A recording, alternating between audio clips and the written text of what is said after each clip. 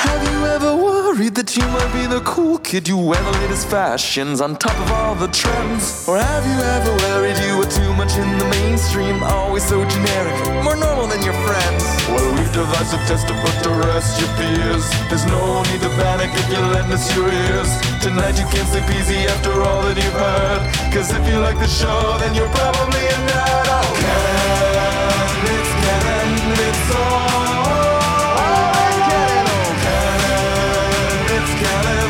Tyler, Phil, and Boris. So Canon, it's Canon, it's all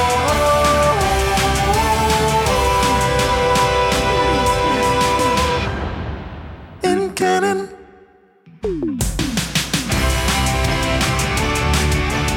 It's Wednesday. You know what that means. It's time for another new episode of the It's Canon podcast, the podcast where we talk about all things everything, the podcast where we talk about all things pop culture, the podcast where we talk about all things movies, TV shows, books, comic books, video games, toys, Muppets, Lego, NCAA college hoops, soccer, and other stuff. And the best part of it all is that it's all in canon. We're your hosts, as always. I'm Boris. And this time, this episode, this one time, I'm joined by Phil. Gazoon tight. That was a he cough. He sneezed off camera. That was a cough. Oh my gosh, it looked like a sneeze. I know. Well, Gazoon tight to you. Yep. Gazoon tight to everyone out there. Yep. So on this episode, we're going to be talking about all things Falcon and Winter Soldier, episode number 2. Episode number 2, The Star-Spangled Man. That's it. That's all we're going to talk about. Should be short and sweet. As short and sweet as the luscious, I don't know. I can't think of anything right now. This, you know, was an interesting or I remember watching it the first time and like texting you and being like, hey, you know what? I really dug that. There's something spoke to me. Yep. In this, and then I watched it again, and I still recall what it got me, but I was just like, yeah, this is a pretty action-heavy episode. Yep. There were things, but man, oh man, it's interesting watching this compared to WandaVision. The pacing and everything is just so night and day. Yeah, it's completely different. That's not a bad thing. No, it's not a bad thing. Like I feel like we have to justify it almost and constantly say that it's not a bad thing. But the truth of the matter is that the world that they're building in the MCU is a little bit of everything, right? Like you get a little bit of A, a little bit of B, a little bit of C. I think, what was it? Androids, aliens, and wizards, the big 3? Yeah, the big 3, man. Androids, aliens, and wizards. And what's the difference between a wizard and a sorcerer? A wizard has a hat. Yep. That actually made me freaking think. I was like, oh, I think Anthony Mackie is right. Oh. I think he's got something there. There was a lot of banter. I like the banter, I guess. I guess that's really what this episode, there was a lot of focus on the interaction between him and the Winter Soldier, between Falcon and Winter Soldier. And I just really, I don't know, it kind of hit me in the nostalgic feels of those old 80 action movies where it was like, you know, like almost like a Lethal Weapon where it's like Briggs and Murdoch, or you know what I mean? Like, shit, it's a buddy. I'm almost retired. You know what I mean? I'm like, getting too old for this shit. Yeah, no, it's the banter. It's the buddy cop type feel of this show that I really like, right? The characters are different enough. They like each other enough and they don't like each other enough that it just works. And there's just so much chemistry between the two that it just, you know, it's very good. And I got to say that this episode also reminded me a little bit, probably just because of that action scene in the middle of Mandalorian, the episode with Bill Burr. Oh, yeah, a little bit of that. I had flashbacks of The Matrix, the second one. Yeah. With that big battle scene, right, with Morpheus and the sword on the side of the truck and on the highway, yeah, on the highway, yeah. That was filmed in Vancouver. It just brought back a lot of memories of that for me, and for some reason, I kept on wanting to hear the Terminator theme, the dun dun dun dun dun dun, when they were doing that. I don't know why. Yeah, because it was kind of like Judgment Day, Terminator 2, in the L.A. River when Terminator, the T-800, and John Connor are on the motorcycle, and then you have the T-1000 in the truck and helicopter. Yeah, you see, that's what I mean about these kind of retro action movies that this thing taps into. And I think that is deliberately done, and I think it awakens something in a certain demographic of the show. And I think that this team did a really good job in assembling their little bits of research and what they decided to do. Maybe that was a conversation. Maybe we're completely wrong. I don't know. But I just get those feels. Yep. I agree. All right. Shall we get into it? I'd love to. All right. I've been trying to avoid the spoilers. All right, so Falcon and Winter Soldier. Okay, so before we start, and thank you for reminding me, I hope everyone listening has watched the episode because it is spoiler heavy. We're going to be analyzing, we're going to be talking about stuff, and this is your one warning. Don't complain. Yeah. I don't want to hear I'll try and include it in the notes. We'll see. Yep. Sometimes I forget. Yeah, it happens. You know what? If you see the title, you know we're going to talk about it. I'm sorry. Exactly. So Falcon. Sorry, not sorry. Sorry, not sorry. So Falcon and Winter Soldier, Season 1, Episode number 2, The Star-Spangled Man, original release date, March 26, 2021. All right, so things get started right away as Walker appears on Good Morning America and reveals his desire to live up to the Rogers Captain America mantle. What do you think of this? It was kind of like, it was a bit of a throwback to Captain America, the first one, the first Avenger, kind of when he did his tour of all of the bases and whatnot, right? Yeah, and oddly enough, did you know it's the same theme that they played in that movie that they played in this show? They redid that a little bit and made a little more marching band-ish. And yeah, it's really about the Captain America image that the U.S. Army or the political entities in the U.S., whatever they may be in this version of post-blipness, want to portray superheroes as. So it's definitely an image, and it's definitely contrived, and it's definitely an experiment that they've tried before with Steve Rogers. Yep. So that was exactly my read. I was actually really confused by him coming up and even practicing the line and back where he's like, "Good morning, America." And I'm just like, it's nighttime. And then I realized, it's Good Morning America. Yeah, I know, right? Because Bucky's watching it the next day in the morning. Yes. So I'm like, okay, ABC. Shout out Disney. Yep. All right, so then from there, we go to Sam, who is preparing a mission on his way to Munich, because obviously we have the Flag Smashers, who are doing their thing out in Europe, and Sam wants to know what's up. But I love this because, they're in a highly classified government building, and I love how Bucky just walks in and starts shitting on him. Yeah, I know, right? And even the dude who's assembling the list from the previous episode, I forget his name now, but it was just kind of like they operate with such autonomy. And then it's continually revealed throughout this episode that Falcon and Winter Soldier are free agents operating with a degree of autonomy from any responsibility, yet they can tap into these resources and borrow people, planes, other equipment at will. It's just, it baffles my mind. And the other thing that kind of bothered me about this episode while I'm getting nitpicky about stuff is just how small the world is. Yeah. They can be in LA one night or New York or wherever they may be, and then they can be in Munich 10 minutes later, and Captain America can show up at any point in anything. It's just, there's some parts that just start to bother me on that front, but I get it. It's comic book conversion. Yeah, I think that's a little too nitpicky even for me, and I love being a nitpick about stuff like that. It just started grating on me a little bit.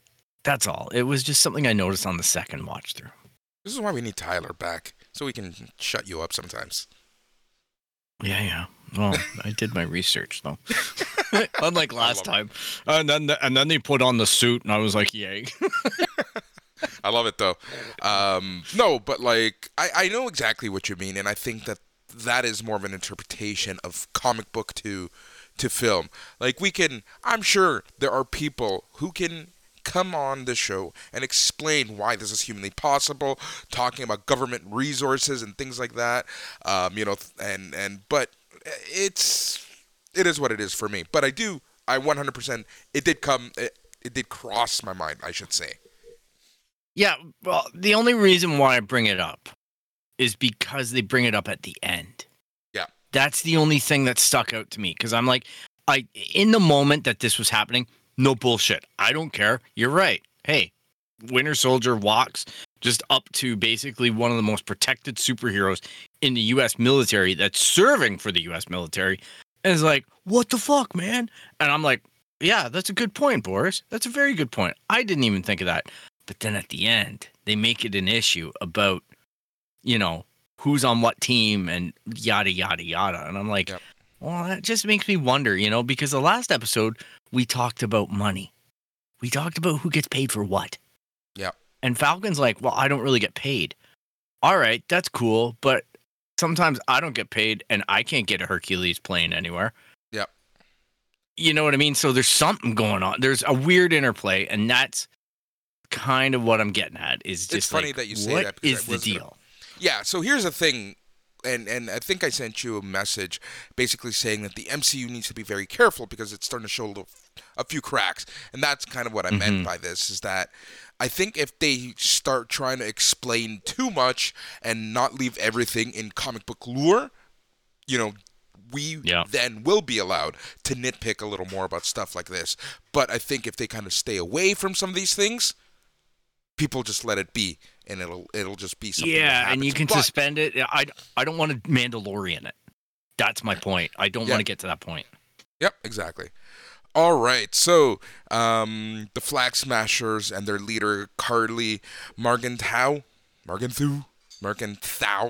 are stealing a shipment of medicine, and this is in Munich, and this is when Wilson and Barnes attack the group, and this is set up a pretty long action chase sequence on top of a truck, and I kind of like this because, Bucky is a little more grounded. He can't really fly. He has to do his thing and whatnot, and I know I skipped the whole jumping out of a plane thing, but that was comedy. Yeah, that was just a quick comedy bit, but I did like the part where Bucky thinks he found like a hostage, but no, that's one of the Flag Smashers. So that was I kind of like that part, and then it got to a pretty long action sequence. Anything you want to call out from that? It was interesting to see Enfys Nest playing Enfys Nest in the MCU versus Solo Star Wars story. Where we think that she's the bad guy and she's the good guy. I think that it's going to be something similar. I don't know. That's just a gut feeling here. That I think that through this part, we didn't really see much of that other than that reveal. We kind of saw it later on in this episode, where there's a lot more to this character, and I think there's a lot more elements to the Flag Smashers than meets the eyes, right? I think that there's a few... I want to discuss that when we get to it, because I actually formed some really interesting opinions about this, I think. Okay, cool. Maybe you formed the same. Okay. But the action sequence, to be honest, I just found it was... I hate to nitpick, I really do, because the first time I watched it, I thought it was great. I thought it was like, It was acceptable. I'm like, hey, yeah, you know what? I got the feeling they're on trucks.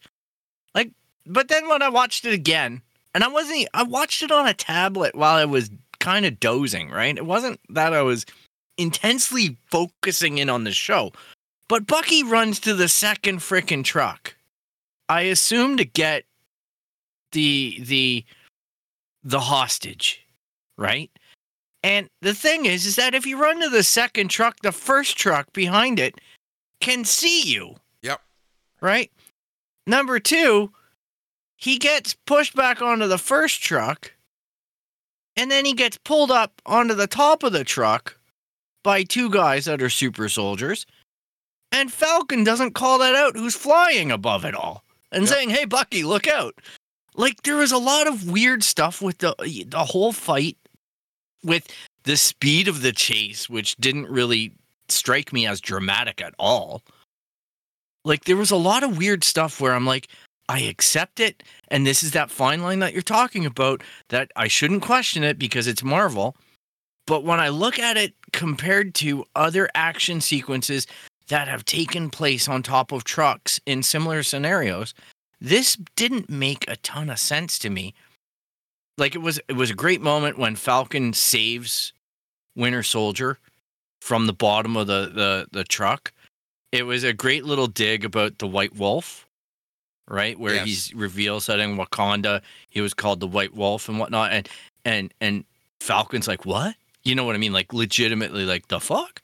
Yeah. And I was just like, there was a lot of interplay, again, that goes back to that point that I was talking about the banter between them that I liked. But the action and whatnot didn't super impress me. Yeah, so here's my thing about the action sequence. I believe that this is a byproduct of a MCU movie budget versus a MCU TV show budget. Yeah. I think that, they, after that opening sequence of the show, there's like, well, shit, we don't have any more budget. Where can we cut corners?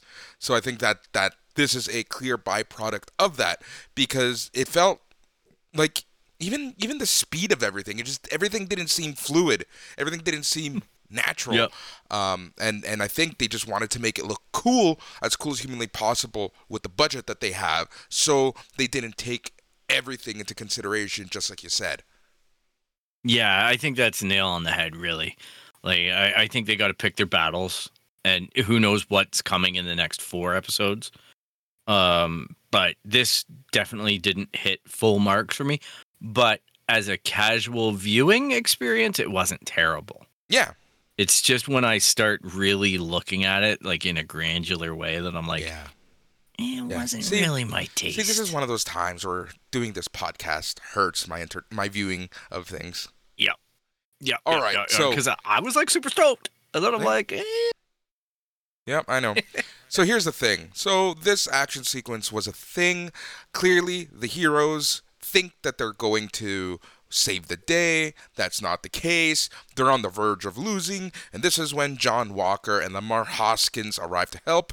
And eventually, the Flag Smashers escape. Yeah, you know what? They're trying really hard to humanize the new captain. Yep. So right at the beginning, that's like the whole idea, and this fight gentrifies him a little bit. Yeah. And sets up the standoff. But I still want to smash his face. Yeah. You want to Flag smash his face? Yeah, and Battlestar just looks like a wannabe. Like when he's wearing the catcher stuff. Yeah. And 100%. Trying to pretend like it's tactical gear, and I'm like, no, that's a catcher's like smock. Yep. I get it. I've seen umpires wear that. Exactly. So Battlestar, introduced in Captain America number 323. Lamar Hoskins is yet another character pulled out of Mark Grunwald's legendary run. Hoskins was originally a professional wrestler who was granted super strength from the Power Broker. When John Walker took over as Captain America, Hoskins first became the new Bucky before ditching the name in favor of Battlestar. So just a little background info. Yeah. And I thought it was important because cool. Even new Captain America has his own Bucky. Yep, he does. And you know what? The guy seems to be a pretty good stand-up guy. They're definitely, the two of them are tasked. I know, despite the displays that they're trying to set up and saying that they're competent at this, they got their butts whooped. And then we get that scene where it's like, they're trying to talk Falcon and Winter Soldier in getting in the car, and they're like, well, it's one of the big 3, and they're like, androids and like sorcerers. It's like, no, battle soldiers. Yep. It's like, no, we're switching out, and that's what it is. Exactly. It's not aliens, it's battle soldiers. So I like that. I like that they've already gotten past that. And now we know what we're dealing with in this show, which we've known for a while if you watch the end credits, that there's a super serum kind of alluded to all the way through. And we do see that name, the Battle Broker, and it's a fun interpretation. It definitely is that. I like this when the MCU does this kind of stuff and doesn't make us read 300 issues of Captain America. Exactly. So it wasn't completely a bust at this point because now our 4 quote-unquote heroes know one thing for sure. They are dealing with super soldiers in some shape, way, or form. So the big question here is, how did, after all these years, did the world gain 8 new super soldiers? Obviously, this is something for us to figure out, but there's a lot more to this, which we're going to figure out in the next major scene. So at this point, John Walker, Captain America, suggests that the 4 heroes team up. However, Sam and Bucky are not too warm on the idea. Worse, they don't appreciate having Red Wing hacked and tracked, which is kind of funny. So they had this conversation, and, and this is what I mean about sometimes you just need to let the details happen.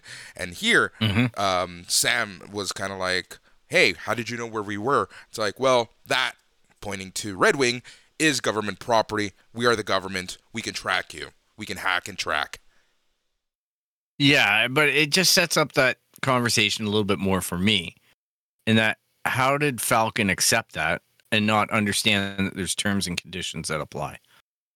Well, for him to think that it's completely sealed off. I think this has been the case since Avengers 2, right? Like the whole thing about government and government intrusion. I think Sam is still in this happy-go-lucky world where the government is just going to let them run wild, right? So I think there's more to it, but again, it can be a little nitpicky. So at this point, John pleads that he's not trying to be Steve or replace Steve. He just wants to have Cap's wingman at his side, and this pissed off both Sam and Bucky. Yeah. So at this point, they're trying to make John Walker this likable character, but I find it half near impossible because he's faux America. He's Captain Faux America. Yeah. Like, I don't know if you're supposed to like him, supposed to feel sorry for him, or just think that he's a total douche lord and not give a shit about him. I'm of the opinion that he's a try-hard who doesn't know better, and also a part-time douche lord. Yep. So I'm just thinking that that's the toxic mix, right? Like, he really is identifying the right virtues in Captain America to live up to. He just doesn't understand the context that Captain America, like Steve Rogers, actually, you know what? This is a character for me as a Canadian. I hate to say it, all right? I'm not the biggest, hugest Avengers fan in the world. I enjoy the movies. I've read the books, all right? I props. But Captain America was about as low on the totem pole for a superhero from my standpoint, because I'm not American, and that's okay. Captain Canada ain't so much to me either, but I was just like, okay, some dude with shield. Now I watch the movies and whatnot. I grow to like this guy. Hey, guess what? I see the Avengers movies and I go, oh man, Civil War. This guy's got some balls. I really like this guy. I really like what he's standing for. Yep. And I dig Tony Stark too. Like, don't get me wrong. I like both sides of things. I love the competing storylines. I love everything about it. And now I'm actually getting to care about Steve Rogers. What was accomplishing for me is that I'm sitting there looking at this guy, getting mad at him and going, you don't even know the first thing about Steve Rogers because you weren't there. You didn't see the fight between him and Tony. You didn't see the fact that these guys had to have this huge fight about whether or not to comply to these rules, and you're just capitulating right to them. You're on the inside of everything that Steve hated. And that's what bugs Bucky the most, right? That's what insults Bucky. It's the legacy about the shield, but it's also the fact that this guy is on the opposite line of where Steve would be. Yep. And he doesn't have the pea-sized brain doesn't let him process that, Yeah, and that's a conversation that I think it's a perfect time to bring up, and a conversation that I waited on purpose to bring up, and that is when they're getting ready to go to Munich, Bucky flat out asks Sam, why did you give it up? Yeah, well, that's the inevitable conflict, right? But I think really, I hate to do this, but it's something that comes up soon in the episode, not quite yet. But I think really that discussion with the therapist revealed so much to me about Bucky and so much to me about the Falcon. Like, Yep. I get it now. I get where they can't see each other eye to eye. And Bucky's depth of problem is way bigger than Sam's. Yep. Yep. Way bigger. Yep. All right, so the Flag Smashers, they're operating underground. Yes. They're able to travel due to the goodwill of the people. If you remember, the Flag Smashers just want a world, and they want the world back to how things were and run like they were during the blip. So they obviously have supporters and people who see this way and want this way. So they're essentially refugees who were displaced by the return. They regard the rebels as freedom fighters who are pushing back against the system. Two people who absolutely have no love for Karli and the Flag Smashers, Interpol, who just released a wanted notice on the group, and an unknown person who texted Karli with the threat, "You took what is mine, I'm going to find you and kill you." Karli and the group do not regard themselves as bad guys. Their mission, one world, one people, is to get things back to the way things they were during the blip. However, they're no longer playing. They cannot let those who were put back in power after the blip win, and it's clear that the GRC is more concerned about those who came back and not the ones who never left. And that's it right there. That last sentence is the big issue that I finally get an insight as to what the Flag Smashers are about. Because obviously during the blip, if 50% of humanity was knocked out, let's just theoretically say you had 50% of the assholes in government knocked out. Hey, let's just say you had 70% of the assholes in government knocked out and 30% of the assholes decided to go hide in a bunker. Yep. All right? Like, whatever that ratio was, the fact is that probably during the blip, government regained some sense of humanity.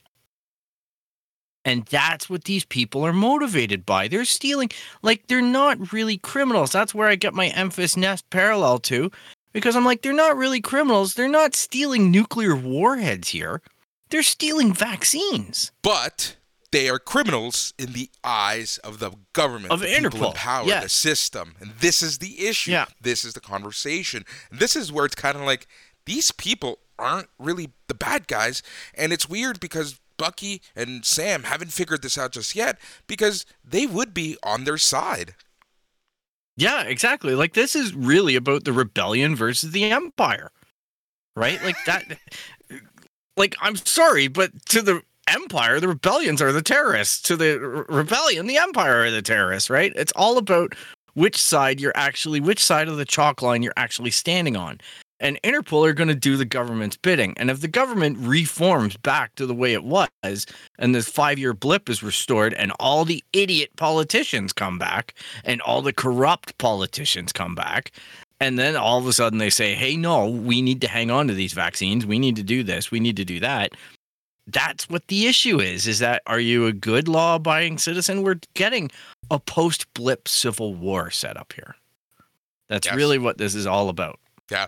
And so here's the thing. Essentially, Bucky wants to steal the shield back, handle the Flag Smashers on their own, but Sam reminds him that that he's not about La Vida Loca anymore. He's done that, and he reminds him the last time that they stole the shield during Civil War, Sharon Carter was branded enemy of the state. Sam and Steve were forced to go on the run for 2 years. Yep. And he don't want to do that anymore, and I don't blame him. All right, so this right here, this scene coming up, honestly, was interesting for so many reasons. So, nearly facing a dead end, Bucky takes Sam to meet someone he used to know from his time as the Winter Soldier during the Korean War, to be exact. Bucky introduces Sam to Isaiah Bradley, one of the heroes that Hydra feared the most. Just like Steve, Isaiah is only entertaining the drop-in because he ripped off half of Bucky's metal arm and wanted to see if it grew back. Yeah, I like this a lot. And you know what? Like, honestly, with all my disclosures that I'm not a huge nerd about this stuff, I did happen to come across that storyline. I did happen to do some research into the character. And this is a fine interpretation of it. I think he's only signed on for one episode, or he's only accredited with one episode in IMDb. So I don't know if that's actually true or not. We never know, because I think Tamara Morrison in The Mandalorian was accredited for every episode, and he only appeared in a handful there. So you can't trust that. But I hope that if they don't develop this story because of the compressed time frame, that they do actually go back and revisit this story in a revisionist form and expand upon it, and show kind of some of what happened back then, because I thought that this character was really cool. I thought that the situation, the tension was great. And I really liked afterwards, like, first of all, you're right about the Young Avengers, because his son is in Young Avengers. But anyhow, afterwards, I also really enjoyed how the police showed up and they automatically started getting on Falcon for being black. Yep. And I think that that's a very good nod by Disney to have this political awareness in the show. They even did it before they walked in, where the kid's like, "You're Black Falcon." He's like, "No, I'm just Falcon. That's my name. Is it because I'm black?" You know what I mean? And he's kind of having fun with it. And then afterwards, that's used really against him, right, by the cops. And I just thought that was a real moment, because you could see the panic, right? And goodness knows, you dropped that line. Do you know who this is? That can go one of two ways, and usually it's the bad way. Right? Yes. History tells me yes. Yes. Yes. It's never a good sign when you play that card. There's one of two ways that it's going to end, especially when you say it to a cop. Yeah.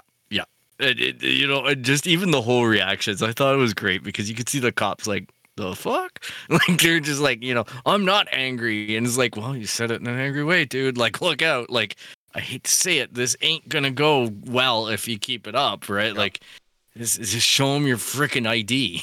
You know what I mean? Exactly. I'm like, something so simple, right? It's like, just do it. Just do it. Just show it.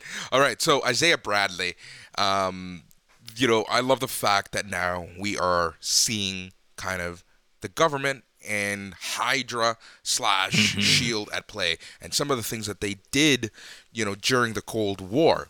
During those years that we don't really have too much insight on in regards to how the MCU was shaped. All right, so Bucky tells Isaiah that there are others out there like him, which enrages Isaiah. He and Bucky are not alike, before throwing a metal tin through his wall. And that's where we see that, he does have the superpowers. Isaiah does not have the luxury like the folks like Bucky, who can just wake up and decide who they want to be. So to drive home how heroes like Isaiah are treated, he was in prison for 30 years. They ran tests on him, took his blood, came into his cell with no regard for his service or his rights. Yeah, they treated him like an absolute piece of crap. And that enrages him even further, because here's the enemy in Bucky that played for the other side, walking around free. Yep. Right? Pardoned even by the president. I get it. That's why I say I want to see it. I want to see more of that story, and I don't know that we're going to get it in Falcon and Winter Soldier, but I don't want them to just lightly tap this and not explore it. All right, so I guess kicking them out of his home, Sam expresses dismay and frustration that there has been a black super soldier for decades, and he was hidden away and punished. However, during their so this argument is happening, and I love the words that Bucky uses. So the question from Sam to Bucky was, why didn't you tell us Bucky reply with, he went through enough. Now, who's he talking about? Is he talking about Isaiah or is he talking about Steve? I get the impression they're talking about Steve because really what you hear is Falcon Soldier saying, why didn't you tell why didn't you tell Captain or something like that? And he goes, because, But he says he, regardless. He says he. So you can leave, for me, I too thought he meant Steve. But he can also mean Isaiah. The guy's been through hell and back. He's been in prison. He's been this. He's been that. Why do we want to put him through more? Because Steve is going to want to help him. Steve is going to want to figure something out for him. So, who did he really mean? Did he mean Steve or did he mean Isaiah? Isn't Steve gone now? Yeah. That's why this is coming out. This is why, Yeah. No, I know that's why the revisionist comment, but I'm like, Steve can't do anything now. You know what I mean? I think Isaiah knew that Steve was a super soldier as well, and Steve got the accolades, and this guy got imprisoned, and he's mad. Like, I think that he'd be equally mad if Steve Rogers shows up in his freaking house, right? Because he'd be like, "You got away with it, and I got persecuted for it." Arguably, he's I know Steve is positioned as the first Avenger or the first Captain America here, but he was the first super soldier. We know as a fact that the Russians had their own program. That's what Civil War saw. We saw that Zemo was trying to kill everyone, which I know that's going to come back. And now we see that Hydra had an equivalent program in the USA in the 50s. Yeah. Hydra was doing their thing with S.H.I.E.L.D. Bucky. Yeah. Well, what they did with Bucky directly. Sides. And then they were working both sides. Yeah, exactly. So we know that they were probably stealing the stuff out of S.H.I.E.L.D. to give to Hydra. Doesn't this expand upon whole Hydra working both sides kind of bring into light how the government can work and how some people think the government works in certain places in the world? Like, it's interesting, like how, that they're kind of touching on this. They haven't gone too deep into it, but they kind of say, hey, this happens. They're holding the Disney line. Yeah. All right. They're trying to hint at something that maybe the comic books would delve into a little deeper, not too much deeper, but they're holding the Disney line. All right. So police show up. Sam and Bucky are having an argument. Cops demand their IDs and insinuating that Sam was threatening Bucky. Furious, Bucky demands to know if they know who they're accosting. Sam Wilson, so it's like, who is this guy? Kind of like what we were talking about. So this is after they actually figure out who these guys were.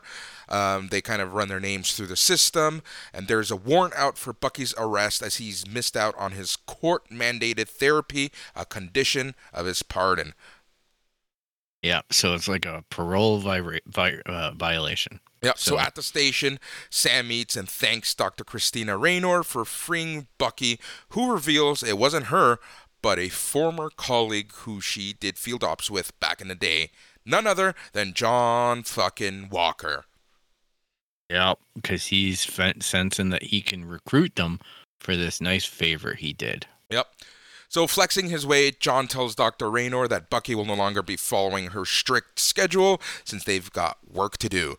At this point, Dr. Raynor demands one last therapy session as condition of his release, and Sam too. Despite his protest, Sam agrees to go. So, determined to figure out what's eating at Bucky and why Bucky and Sam are constantly bickering, the doctor pulls out two exercises that she uses for couples: the Merkle question and soul-gazing exercise. Yeah, this is like right out of an 80s movie. Yeah, it 100%. I can see, like I said, I can see Murdoch and Buddy doing this, Yeah, exactly. I'm telling you, man, it's just cut out from, like, you just need a Joe Pesci in the middle of it going, they fuck you at the drive-thru. All right, so we're finally making some progress. Following the exercise, we get to the root of the issue. Bucky cannot let go the fact that Sam gave up the shield. Steve believed and trusted in Sam, and that the shield represents everything Steve stood for. Sam threw it away like it was nothing, which makes Bucky feel like Steve must have been wrong about Sam. And if Steve was wrong about Sam, maybe he was wrong about Bucky too. And that, ladies and gentlemen, is the real issue. Oh, that's some Sam deep goes shit. on to say, hey, look, why can't you just accept that I did what I felt was right? Right. And that's valid. Okay. You know, either Bucky can accept that or not. That's Bucky's choice. But Bucky's explosion, and this is where I'm disappointed in the therapist. Okay. Because that therapist must have been like, hang on, you ain't getting out of that chair. Or B, you're not done with me yet, despite what Captain America says. Yeah. Because at that point, he's just revealed a huge insecurity that he has in himself now. And that's why he's reacting. But I guess she doesn't know that he is breaking the rules, so to speak. Because he's claiming that he's not, and that he's complying to them. Which, if she believes that, I've got some land in Florida to sell her. But I'm just, like, honestly, I look at it and I go, oh man, that just speaks to such a deep insecurity by Bucky. And that's what's eating at Bucky now. And that's what's been eating at him since he's come back and been redeemed by Steve. And it's obviously what he fought through. And then he acknowledged because Steve proved him right. So he buried it. And now it's reemerged as a huge flaw that he's never going to be able to absolve or get over until he learns to trust in his teammates. And that's when he gets their absolution and their acceptance, then he's going to be the one that gets the validation of redemption at that point. But he's never going to be satisfied until that's achieved. And even then, we don't really get resolution. We don't even get anything because Sam basically says, taking a look at my notes, maybe this is something you or Steve will never understand, but you can accept that I did what I thought was right. So he's just saying, look, I can't explain things. You just have to trust me on this. Well, I'm not Captain America. So I put the shield in the Smithsonian. That was his choice. You have to respect his choice. That's what he's saying, right? Which is a valid point. And he is completely allowed to say it. But like I say, the issue for the therapist, the issue for Sam, and the issue for Bucky should be about Bucky's insecurity. And I'm sure that will come back up. 100%. Right? Like that's got to be, I don't know that it gets resolution in the series, but at least he's going to board the boat to get to that place in this series. I'm hoping. So essentially Sam just wants them to handle the mission at hand and for them to go their separate ways after. So it's like, look, we might not get along ever because I know this has clearly torn a rift in our friendship. So let's just do what we have to do, get the Flag Smashers, and then we'll do our own thing. Bucky parts ways with Dr. Rayner, but before he does, he asks her, what was rule number 2 again? Don't hurt anyone. Yeah, which obviously he plans to break that rule as well, though. You know that Sam saying that about, well, you know, we're done, we go on vacations and we never see each other again. We go our separate ways, that type of thing. That's all just setting up the fact that they are going to completely not do that. Yeah. Like, that's just foreshadowing the fact that they're going to become inseparable. Yeah. Just like Captain and Bucky was. And I even will boldly go on to predict that he will be allowed to call him Buck or whatever it was on the plane where he's like, well, Steve spent more time with me. His qualifier was Steve spent more time with him, not that Steve had my back or Steve was my, you know what I mean? Like, there was none of that. It was, he wouldn't let him call him Bucky. Yeah. So I'm like, you know what? Yeah, they're going to get to be best buds. This is just the rough spot at the beginning. Yep. And it's predictable, but it's fun. It's going to be fun getting there. Yep. So Walker and Hoskins again want to be a foursome, and once again, Sam and Bucky decline because they don't work for the government, which allows them to operate without the kind of restrictions Walker and Hoskins would be up against, working on behalf of the U.S., rules of engagements and authorization.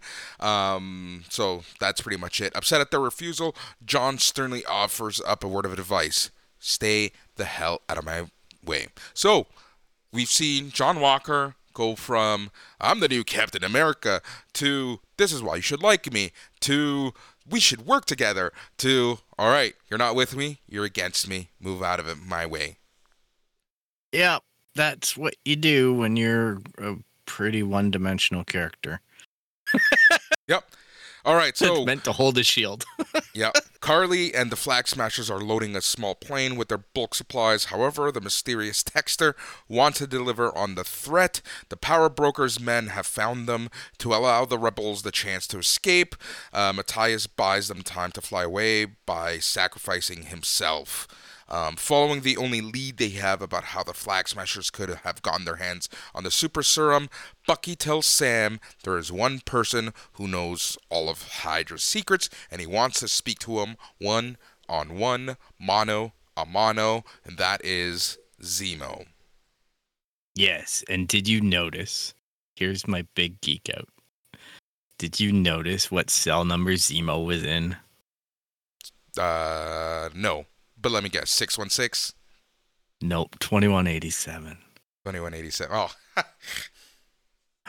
That was the holding cell for Princess Leia. Yep. There you go. In Star Wars, and it's also Finn's last 4 digits, FN2187. Yep. It's a reoccurring Star Wars number. It's actually Disney the precursor. now. Yeah, it's the precursor for THX 1138. Was George Lucas's experience with 2187. Yep. It's kind of one of those numbers, and it made me laugh as a Star Wars geek because I'm like, oh, look at that. That's so cute. Yep. I was hoping I'd get that one by you.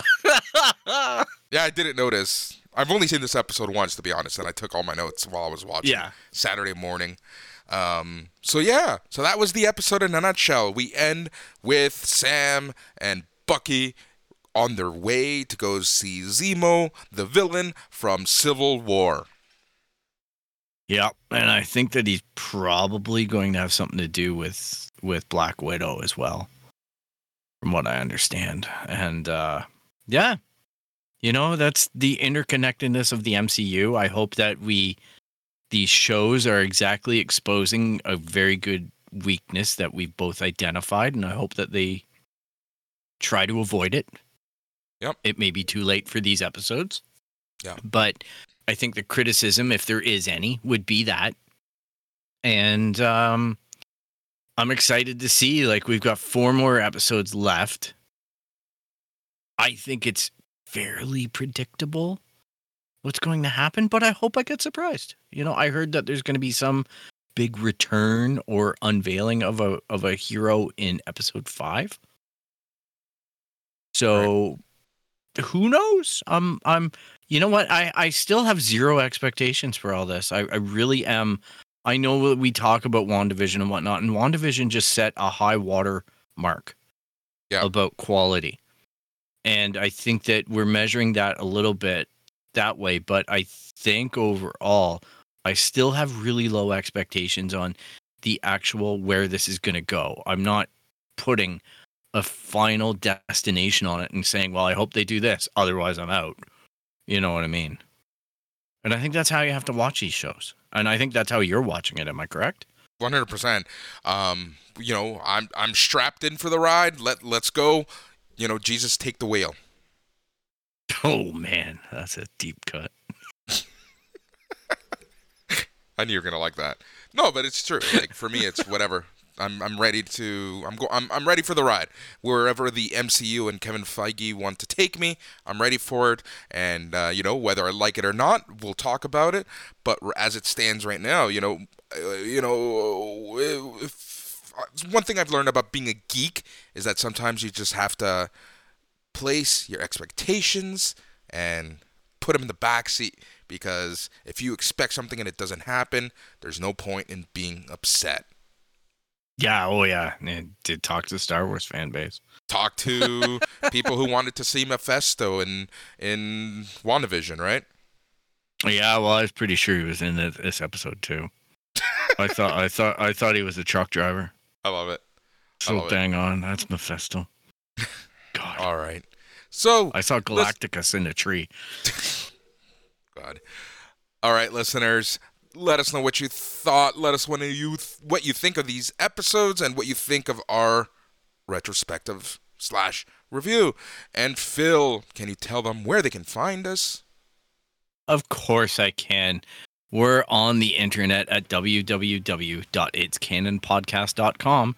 You can track us down on Instagram, Twitter, and Facebook at It's Canon Podcast. You can email us at show@itscanonpodcast.com. And you can find our podcast. I think you've already found it. But if you're looking to tell others where to find it, you can track us down on Apple Podcasts, Spotify, Stitcher, Google Play. Anywhere you find podcasts, you're going to find the It's Canon Podcast.